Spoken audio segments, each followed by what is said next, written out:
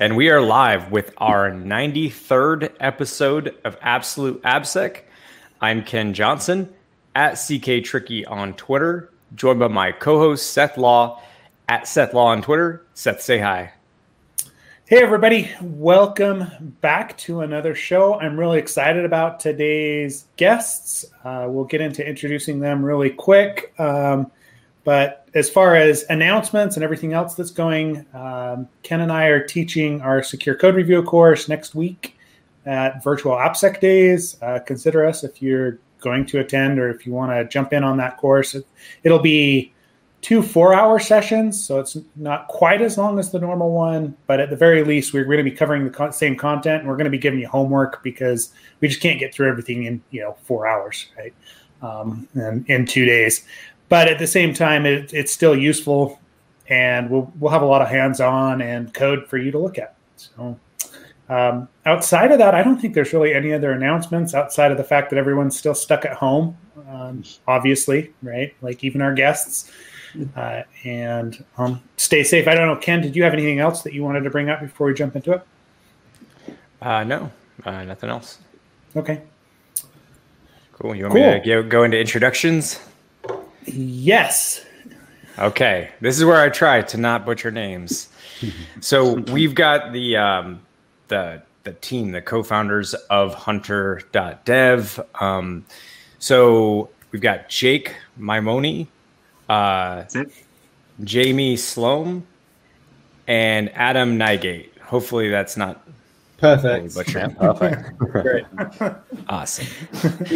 Ken's going to be way less stressed now. He said names. Yeah. That was like my only thing that I was stressed about. So cool. We're good. Everybody's name. Yeah, no, it's awesome. Thank you for joining us. Thank you for having us. Thank you. Yeah. Let's maybe go around and just kind of give introductions as far as like what you do at Hunter Dev, what your position is. I know we've got a fair amount of talent here, and we lost Adam. Oh no! Well, we'll let him back in once he comes on. What about you? Let's start with you, Jake. Cool. Yeah. So my role is I'm CMO at 418sec, which is the company that runs Hunter.dev. My role is essentially to run the community, get involved. We have Discord channels. We use obviously Twitters and Facebooks and whatnot to kind of just engage with the community. And so that's really my sector of it. Okay. The community outreach. Cool. And Jamie? Yeah, so I'm the CTO at 418sec. So I basically lead up the software engineering. I look after the development, the platform. I also work really closely with our Git community as well on GitHub. So kind of cultivating relationships with contributors, with authors, with security-minded contributors as well. And yeah. Okay, cool. I think Adam is back now, if you want to throw him back in. Oh, yeah. Ken? I think you should be. There you go. Yep. Sorry about that. Browser had a hiccup. I'm CEO, whatever that's supposed to mean nowadays. I just try to be across as many things. Like I'm, background's a bit of a techie, so I kind of help Jamie wherever possible with whatever he needs me to help him on. And then I'm also doing some stuff in the background, trying to get us more money from organizations to help us kind of on our mission and help us support open source code, I guess. Yeah. Cool. Good. So, let's dive straight in. Well, I mean, first of all, like there's 418sec, and then there's Hunter.dev. Like we're going to get into the Hunter.dev and securing open source code because I have all sorts of questions about how you're structuring that and how it's actually going. But let's talk about 418sec first. So it sounds like Adam, was that something you started, or was it a group thing? What was the initial background there? Yeah, so 418sec, it started, I don't know, a few years ago, and it was basically like built off of a single like idea light bulb moment, and I kind of brought Jake on shortly after that to kind of help me flesh out kind of like the business and how could securing open source code work for a business, right? And then shortly after that we brought on Jamie, and then we had these these two ideas, and the big one that we're working on at the moment is Hunter.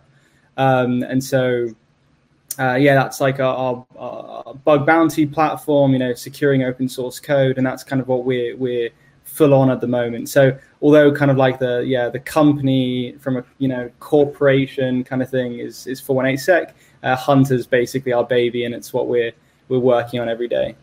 Okay. Which makes sense, right? As you're trying to build out a platform or a product, and you have multiple structures, right? Yeah.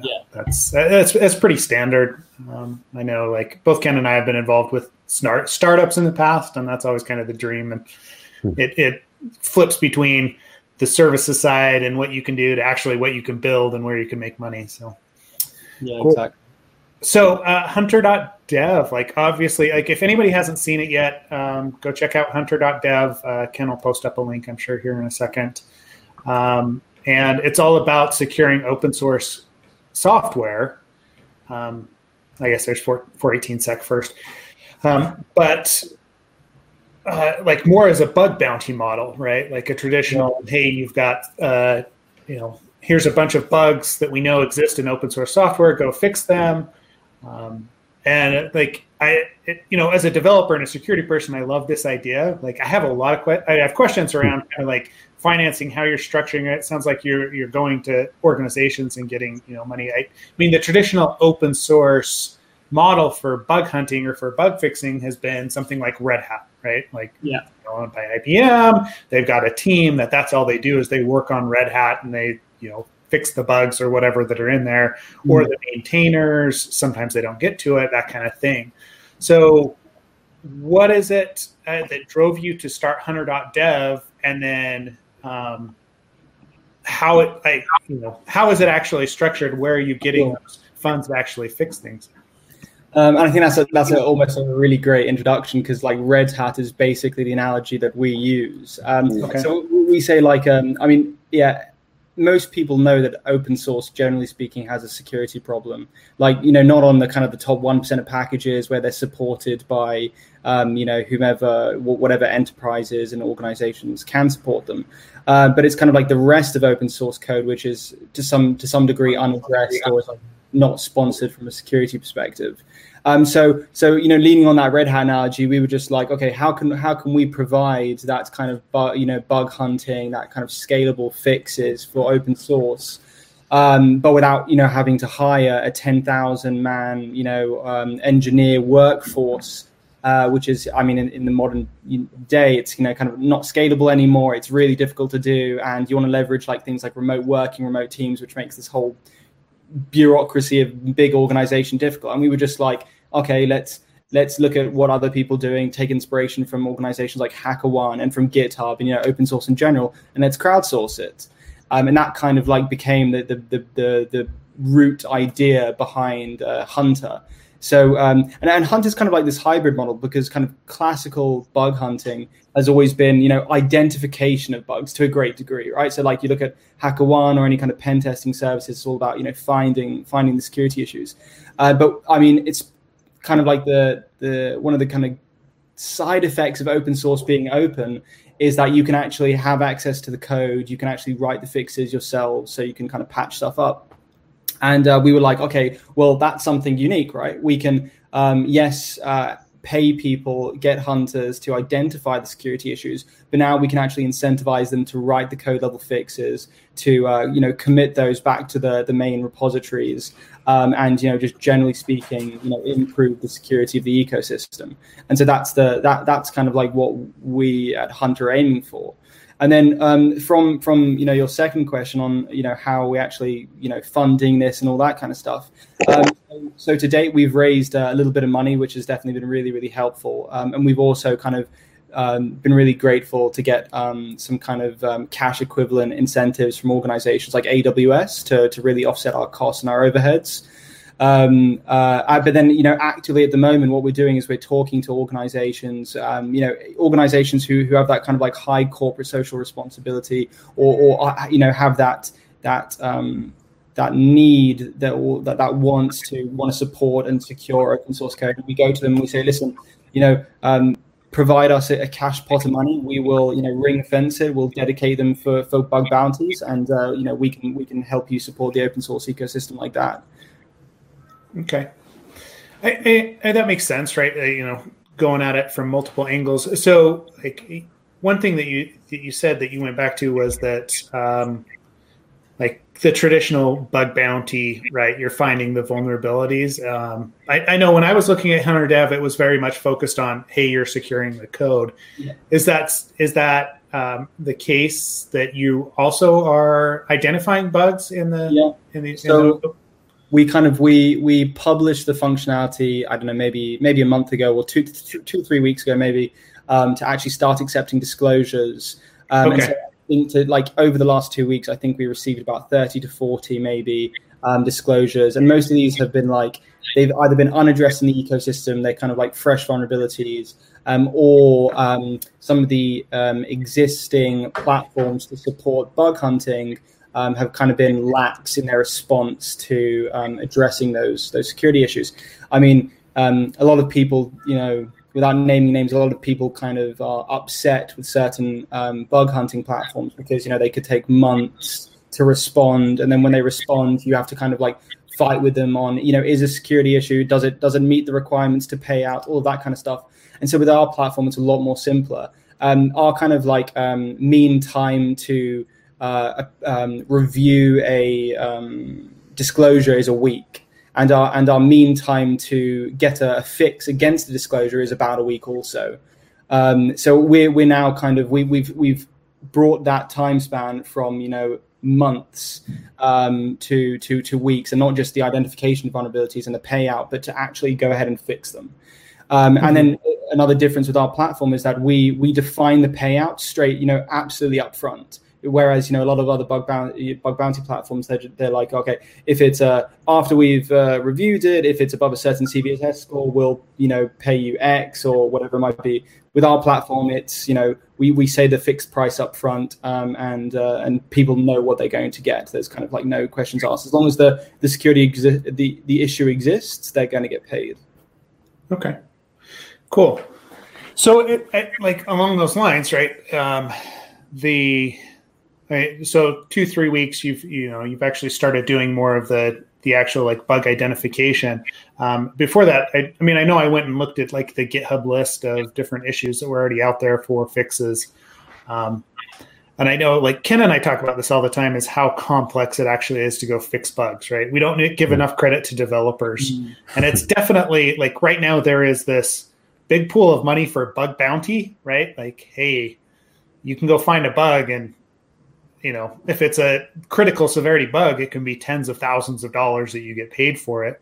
I'm pretty sure that developers fixing it on the back end aren't making that same amount of money, right? Because it's not it's a hard problem. If you've ever tried to do that on any code base, especially one that's 20 years old, right? As I was looking through the list, I was like, okay, number one, where did the initial set of data come from? Where did those bugs, where did you pull those from? Number two, how are you establishing the kind of payout levels for the different, complexities and for everything that goes into actually fixing those? Yeah. And to tack onto that also, I was curious, what I've seen credits mentioned a few times, so I was curious about that concept as well. Yeah, definitely. And so just before going on to those questions, and Adam, you can push this over to Jamie or Jake too, if you want to. I know we're grilling you. Like I said, this is near and dear to our hearts. So I'm not trying to. But go ahead. Before we pass on the question, I just thought I just address one of the things he said. I was reading an article, I think before the end of last year, about how I think it was maybe the European Union put it out about their open source bug hunting projects. And they were saying how the world doesn't need more bug hunting platforms. There are plenty of vulnerabilities out there, identifications being made every day. What we need is we need skilled developers, writing those fixes and making those fixes open source. And that kind of really spoke to our heart. That's exactly kind of the thing that we're trying to address. And then on your other points, Jake, Jamie, who wants to go on and talk about those things? I don't mind. So in terms of like where we pick our bugs from, the initial stages, it was very much just about trying to gather a wide array, whether it be dependent on the severity or dependent on the vulnerability type. We just somewhat picked a scale of them and then put them up to start to see like what our initial users are going to touch most, and then we like iterated on that. And actually, your question on how do we base pricing is a question which we are still somewhat trying to answer. We would love to be able to set the price based on complexity. That complexity scale is a very, we haven't quite worked out how to scale that yet. At the moment, we go off very much CVSS, and we're like, there's somewhat of a comparison between the two, complexity and severity, but there are so many little nuances to it that it doesn't really set that. But yeah, that question of payout based on complexity is something which we are constantly asking ourselves and constantly trying to get the data to try and get that number right. So it's a great question. Which doesn't surprise me, right? Like I mean, because I've done code remediation for organizations before, right? And, been past an old Java, it wasn't even a Spring. It was an old Java struts application. They're like, hey, we have like IDOR, like we have authorization issues all over through this. And I look at it and I'm like, well, yeah, you have no like authorization filters, you have no central source, right? And it was like, so actually going through and fixing that vulnerability was, it was just an incredibly complex. It took forever because of the way that they had structured that code base. And that's what I fear. Like I look at some of those and I'm like, oh, it's an authorization issue. That could either be a 5-minute fix and maybe I get lucky there. But if I claim that, and it is one of those code bases, as a developer, it's very hard to justify, hey, that's going to take me 10 hours to do when there really isn't like, the payout isn't there for my time. Right. And I know we have the same, it's kind of that risk versus reward algorithm or whatever you want to call it that bug bounty people do as well, right? Because they have no guarantee that they're going to find a $3,000 or $4,000 bug if they spend 10 hours on this application. So I guess it does translate, but that's my question. It sounds like you guys come from a development background, so you get it. But it's hard to actually, justify from my perspective. I'm curious if anybody uses it as a recruiting tool too, like, based off of, because some people are trying to get their rep up when they're finding bugs, and then for fixing bugs, it could be the similar. Exactly. So on that point, one of the initial ideas that we had to try and gather a little bit of a groundswell when we launched Hunter was to go through universities. For that exact reason, the people that are coming out trying to tap into the industry, trying to get involved in the open source community. How do you do that? How do you really start to network within that community? And we wanted to kind of make that journey into it a little bit easier and more smooth for those people. And we noticed that a lot of the initial innovators were actually students coming out of university or coming out of studying courses or whatnot. For that exact point, because it was a way for them to build their profile and start tapping into that network. Yeah, nice. Yeah, exactly. Like if you think about it, what university student doesn't want to kind of spend some weekends earning some bounties by patching some security issues, and then leveraging that kind of like commit history on GitHub, as a kind of like a CV or a profile to then be able to go to an employer and say, I've helped fix these things. And then even potentially take it one step further, kind of like imagine being able to, for a student to like, if that the employer you're looking at, Barclays or whomever it might be, they could be using whatever open source piece of software, and you can go and say, I've already been fixing security issues in this open source piece of software, right? Is a really strong proof of value for that potential employer. So that's definitely something that we're looking to leverage. And then on the credit stuff, the credits were like a early on idea. It was we kind of wanted to create a kind of like hybrid leaderboard, but then also some type of rewarding mechanism. So we started this idea of credit so that people could accrue them. Yes, they could utilize them to cash out on, swag, hoodies, all of that kind of stuff. But it also acts like a type of reputation score that we can internally use to figure out, who's the best, all of that kind of stuff. So it's kind of got like a hybrid purpose. And then on that whole cash algorithm, that's like, we have this conversation every day. How are we going to price these bounties? It's super tough. I think we're really fortunate that a lot of great organizations have done a lot of the work in this type of kind of like it's almost like surge pricing space, right? It's like, how, if something is in demand, how do you test to see what the right price is at? And that's the kind of stuff that we're beginning to experiment with, right? Like, increasing the price, as time goes by, and with the idea being that eventually the price will be great enough so that people will pick up the bounty. If we could tie the price to like a perceived complexity, if we know the solution beforehand, and definitely, but it's just, I think until we have a much smarter kind of like ML model, or some kind of super smart algorithm, then I think we'll build that, and then we'll probably like spin off another company just to sell that. Yeah, exactly. I was gonna say, if you build that, there's definitely somebody's gonna want to like just that engine would be useful. So exactly. It's more powerful than like, what's the complexity we use now, like Flog or Flay or one of the two? Like it's typically what people use to determine complexity, code complexity. It's interesting. Yeah, Flog. Interesting. Yeah, I'll look into it. Yeah, I don't know how accurate it is, but that's interesting. So I did have a question about what is the concept of being a sheriff? What is how does that work? Because I saw that you could apply for to be a sheriff. I'm happy to go. Well, Jamie works like every day with the sheriffs, making sure the bounties are reviewed. So maybe Jamie, do you want to jump in? Yeah, sure. So, one of the problems we kind of identified would be how could we also ensure that en masse we can review the fixes that are submitted to us, right? So then we thought, okay, well, we're crowdsourcing fixes, so why not just crowdsource reviews as well, right? And Git is really, really geared up for that. Just GitHub, all kind of the Git systems out there that are built for version control and collaboration.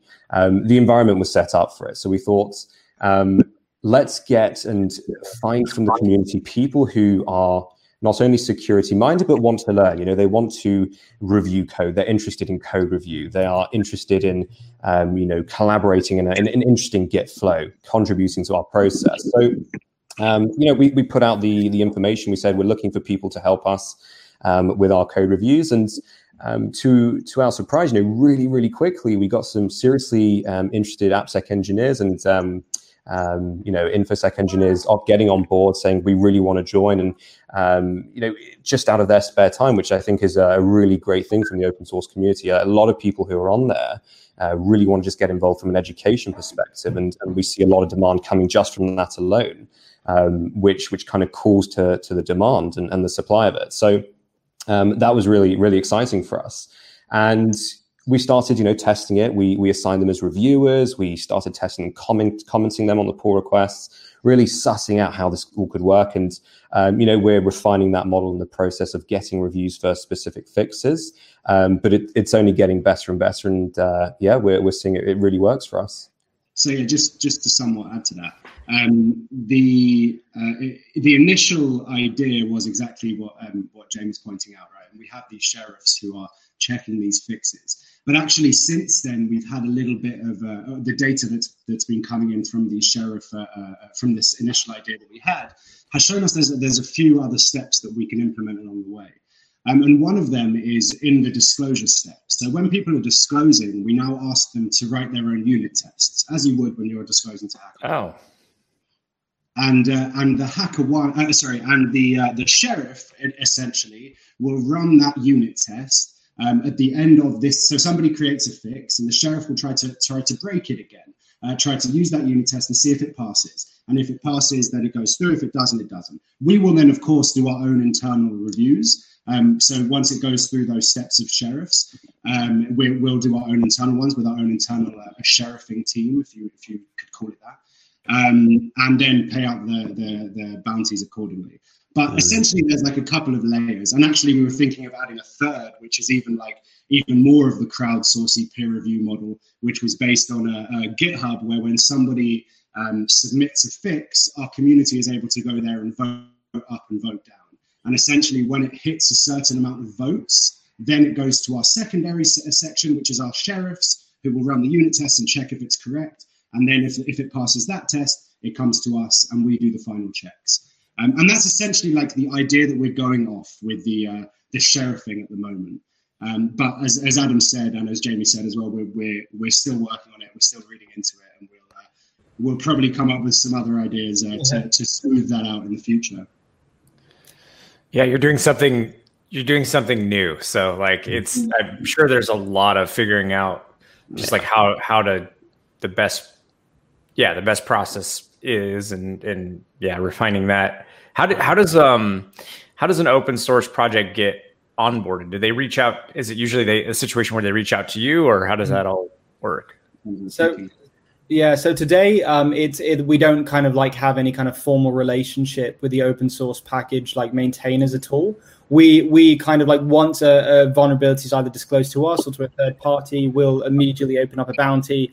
We'll then engage with the open source like repository. So we'll like open up an issue. We'll say, this vulnerability has been found. If you guys want to make some cash, come to Hunter so you guys can fix it.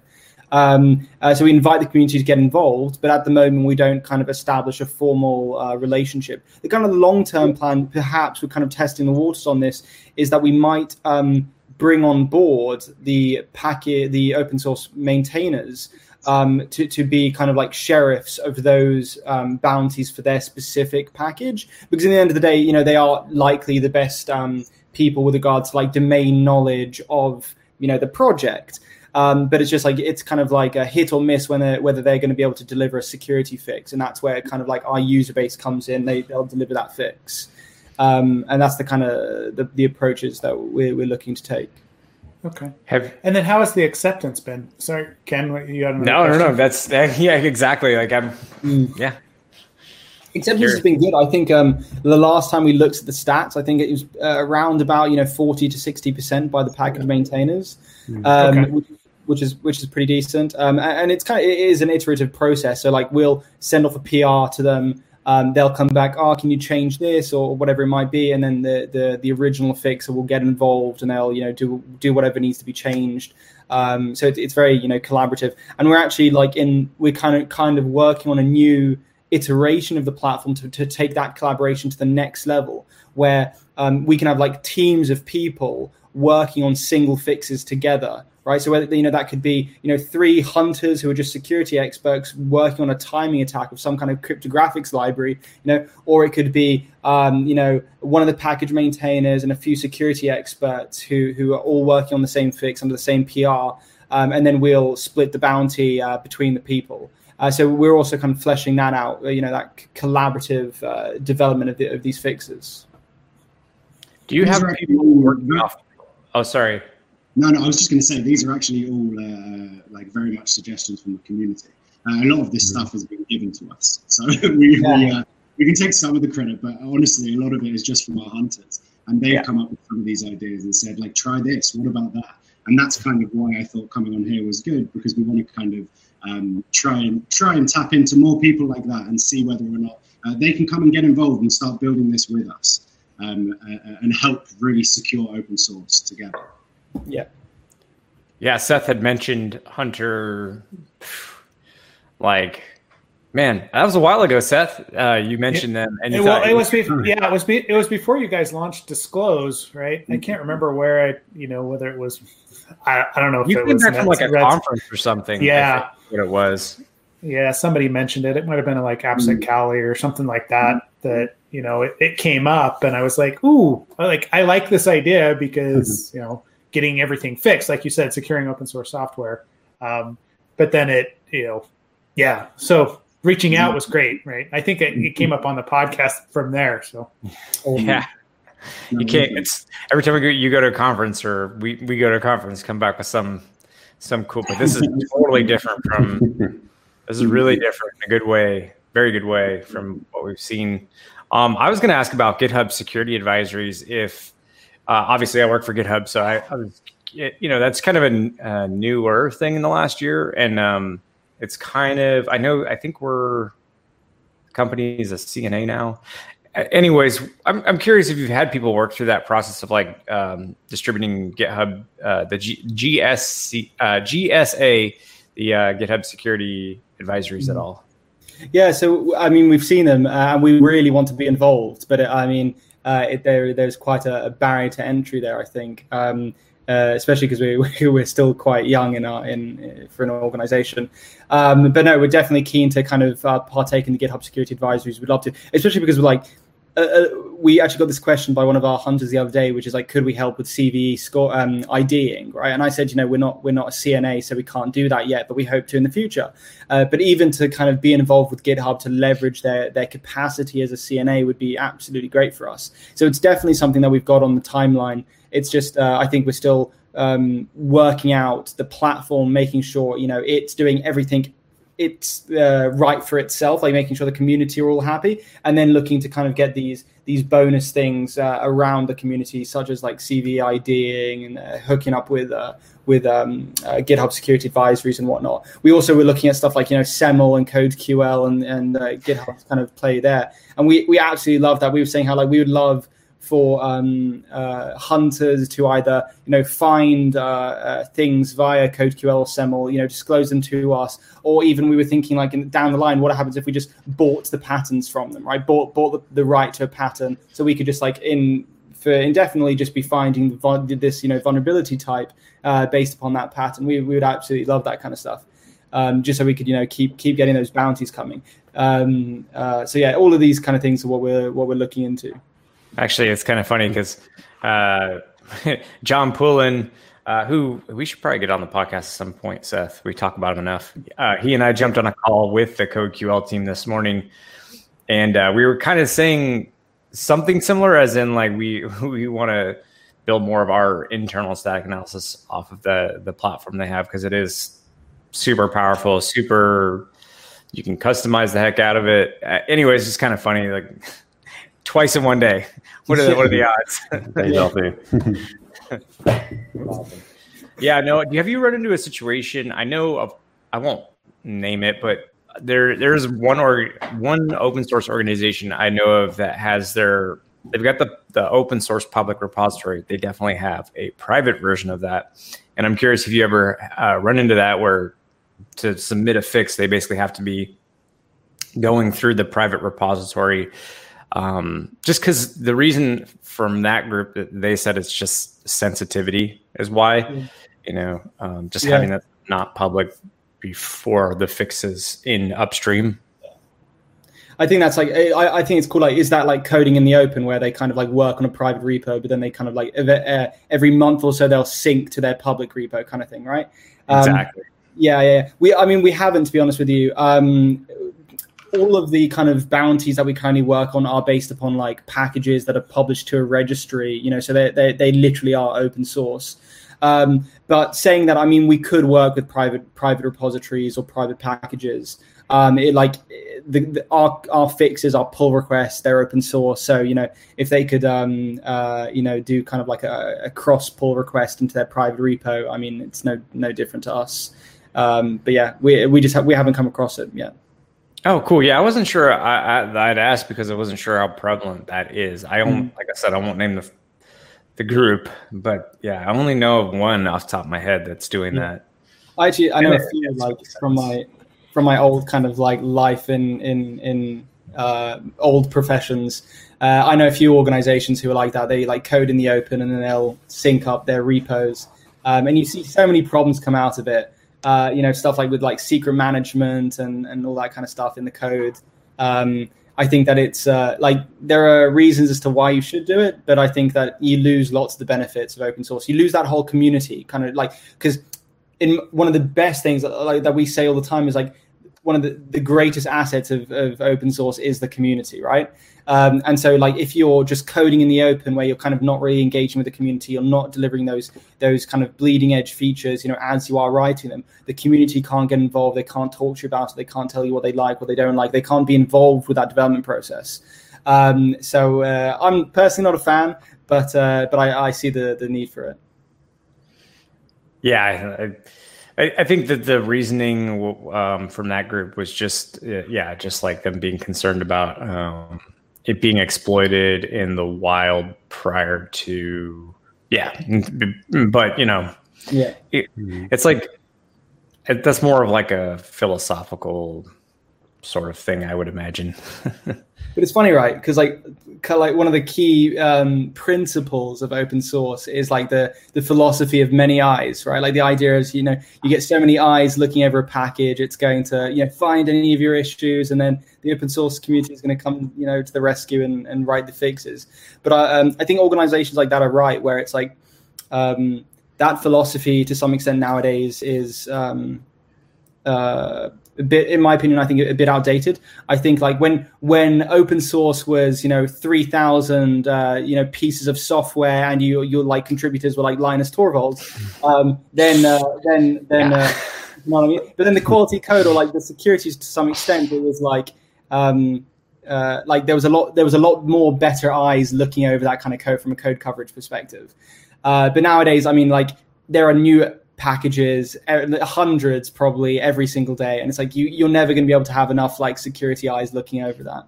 And that's kind of like the thing that we recognized, and we were like, that's what Hunter wants to address, right? It's kind of like taking those security eyes, distributing them over kind of a greater landscape. No longer are they restricted to only reviewing Libra SSL or whatever it might be. That's the kind of stuff that we're enjoying.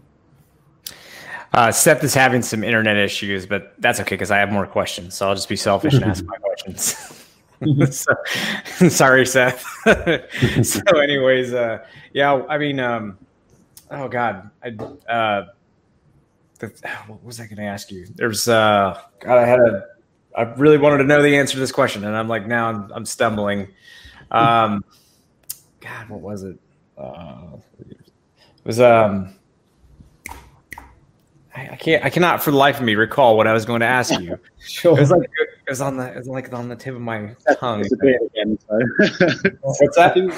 Oh yeah, no, actually, sorry, I remember the question I had, which I was like kind of waiting until we were farther into the conversation, was like, okay, because I'm honestly sick of just talking about this and hearing about the pandemic, but we're in it. So my question was going to be like, have you seen any change in frequency of like communication, people trying to find things and fix things, and I'm just curious if you've seen any trends that are impacted by this.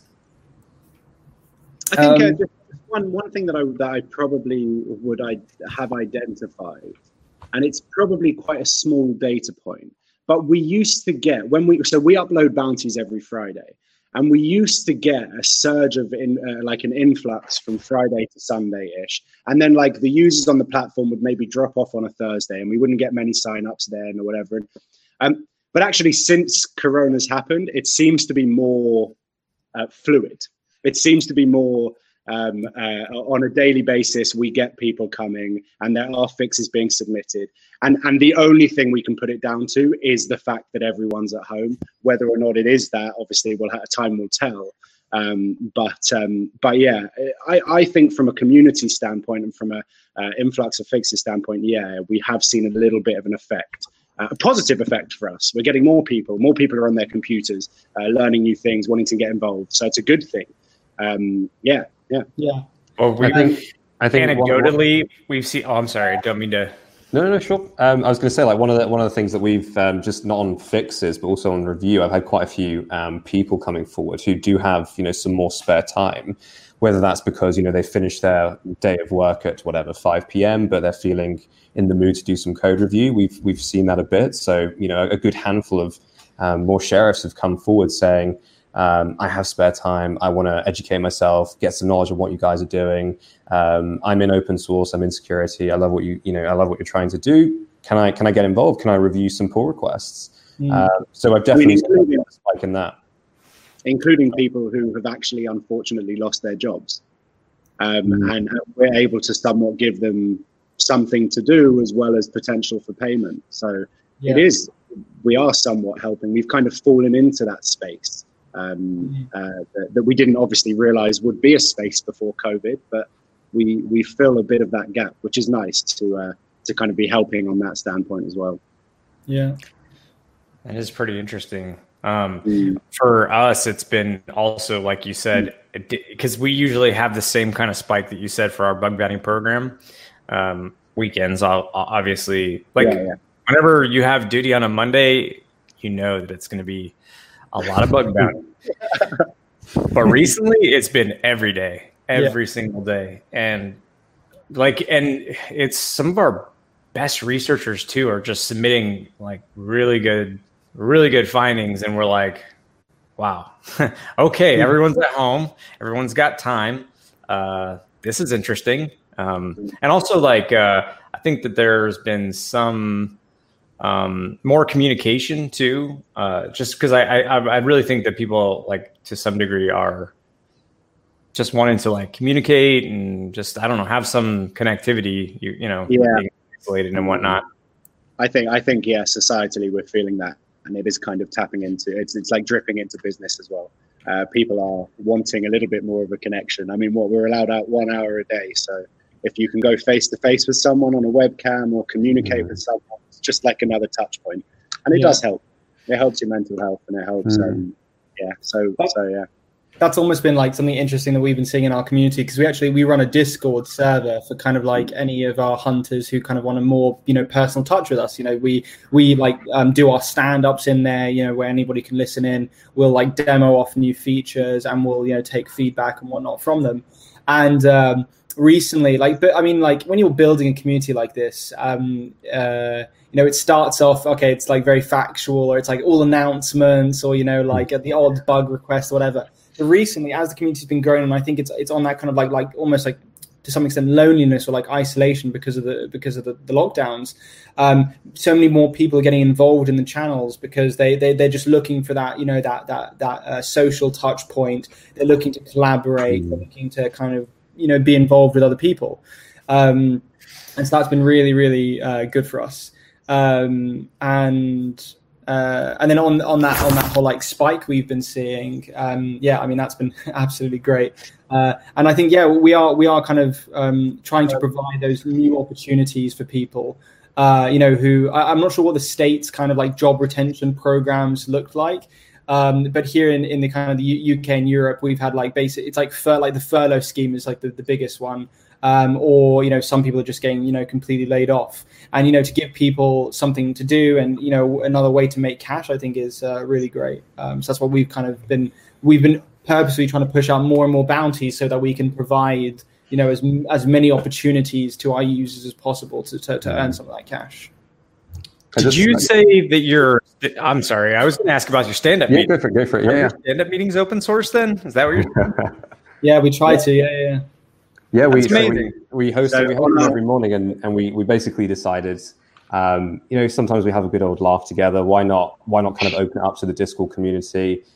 We host on our Discord, so it's only just a matter of dragging ourselves into a different channel, and then kind of sharing that with different people. So sometimes people from all over the world just kind of sit in, they listen in, they're like, wow, I learned a lot about Agile today, or it was interesting to hear what you're trying to do with AWS, or there's certain issues that the team is having for different reasons. And it's great that students, not only just professionals who are in the community, can kind of learn that stuff with us. So yeah, definitely open source stand-ups. Yeah, absolutely. We and it is, as Jamie said, just on our Discord, we have a private chat and then also a behind the scenes chat. And most mornings we'll go there and sit and have a conversation about what we're building and whatnot, and people will join. In the future, we'd love to even live stream our checks. We'd love to our reviewing process, so people can learn off the back of that. I think we've just lost the question, guy. So you might have missed it. Sorry about that. My internet access today has just been one of those things. But he's back. Also, just apparently we're all having issues today. Sorry. Just on that whole stand-up thing, and I'm not sure how you guys are in your stand-ups, but for every single like agile company I've ever worked in, stand-ups always like, it's supposed to be, 5 minutes, 30 seconds each person, or, minute and a half each person. It never, ever is like that. And you always get rabbit holes. You always like go, dive deep into something. And we've found that by not, or by doing it in our public channel, and because we're kind of, more so cautious in what we talk about, or, diving into something which could reveal a secret or whatever it might be, that we've actually kind of been constraining that rabbit holing, which has been really, really great. So now, we're not doing stand-ups for 45 minutes. We're doing them for 7, 8, 9 minutes kind of thing, which is good for us. It sounds, it's funny because I've heard this from people that are some are new to working from home, and then like a couple that come to mind that are working from home. They're used to it, but they have like children and obligations.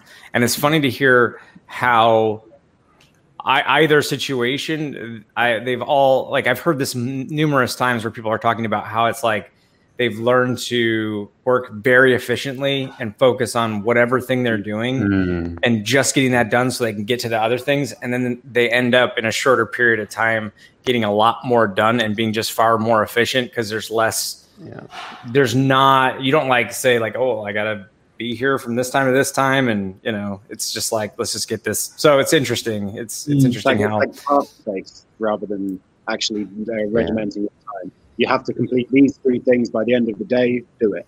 And then you come back and review at the end of the day. It's much more like Yes. Instead of just like, you need to sit in this chair. Yeah. This hour we do this. This hour we do this. This no.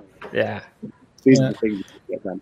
That's actually one of the biggest reasons people are, or some people are pushing for 4-day weeks, because it seems that when you have, I guess not less time, but when you are given more control of your time and it's based off just tasks, you have to complete this by the end of the week. People can constrain it into those 4 days, knowing that they'll have that extra day off.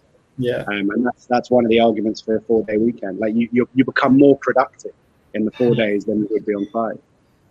Seth and I talk about that in our source code review. Yeah. We really do. I don't know. It's been interesting where we've worked from home for years. So I think, and I don't know about you guys at 418sec, if you've done that for a while or, what your structure is there, because I've missed half the conversation today. But it's been interesting as a contractor, as a consultant the last, month, because if anything, I'm busier because of the people that are working from home now and are more efficient. I get requests from them where, hey, in a typical week, I may get 2 or 3 requests from them. And now I'm getting 5 to 10, right? Out of the same organization, the same people that want different things from me. And I'm like, but then that's spread across, 10 different clients. And all of a sudden I'm like, oh my word, I'm working 60-hour weeks to try and just do what I was doing before. And it's all because people are working from home. And so I'm kind of looking forward to the whole, all right, let's get done with this so I can get back to my normal schedule and not feel quite as stressed out. Whatever, we're making it work, but it does feel like we're working more hours to get it to support people in the situation. Are you guys remote only, or what's your, you got offices? What's the?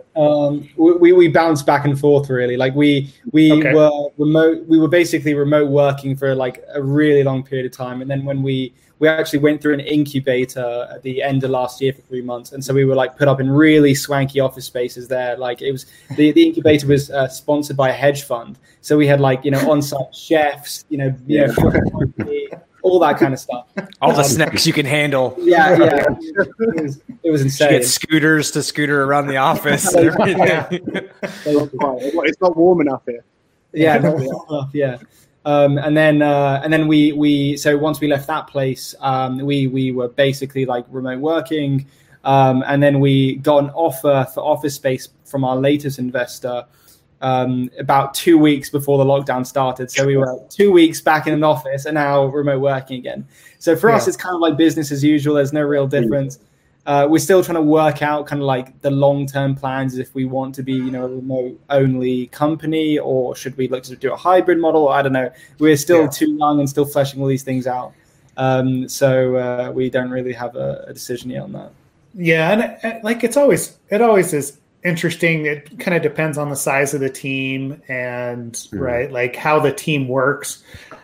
A lot of times we discount the personalities that go into it, right? Because there are definitely personalities that work better in, a small team of 3 or 4 that they see every day. They've got the cadence and it works for them. There's others that need the flexibility. So like, it's hard to say that there's one size that fits every single organization that's out there. Yeah. I think anything that we're quite lucky about is because like Hunter is like a crowdsourcing platform.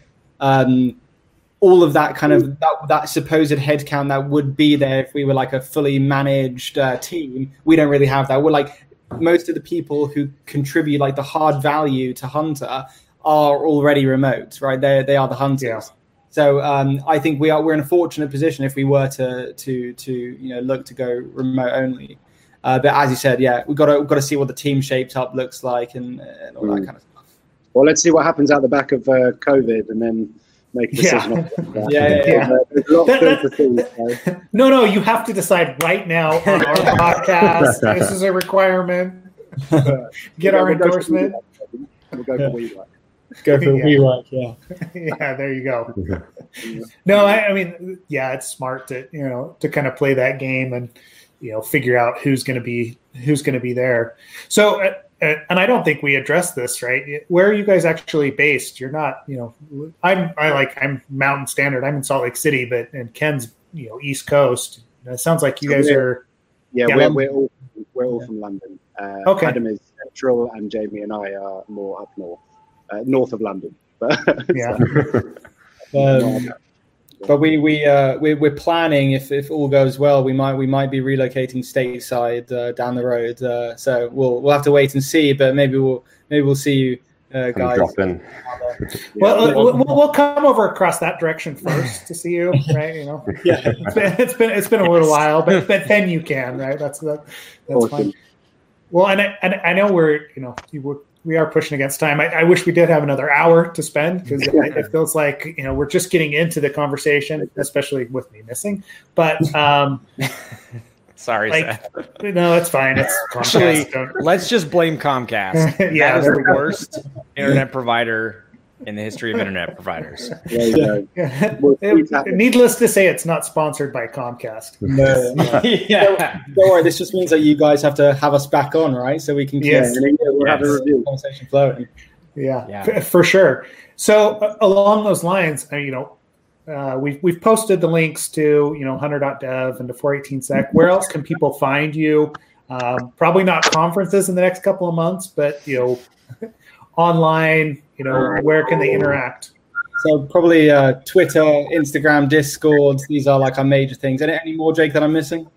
No, same. Oh, you're a bit robotic, Jake, there. Yeah, you're robotic. Yeah, robot. Yeah. I'd say like the big one is for anyone that like kind of wants to get involved with contributing to open sources is GitHub. Definitely look at our organization, github.com/418sec. That's where all of our fixes are on the repositories that we've done those for. So that's like a really good way to us. Can you hear now?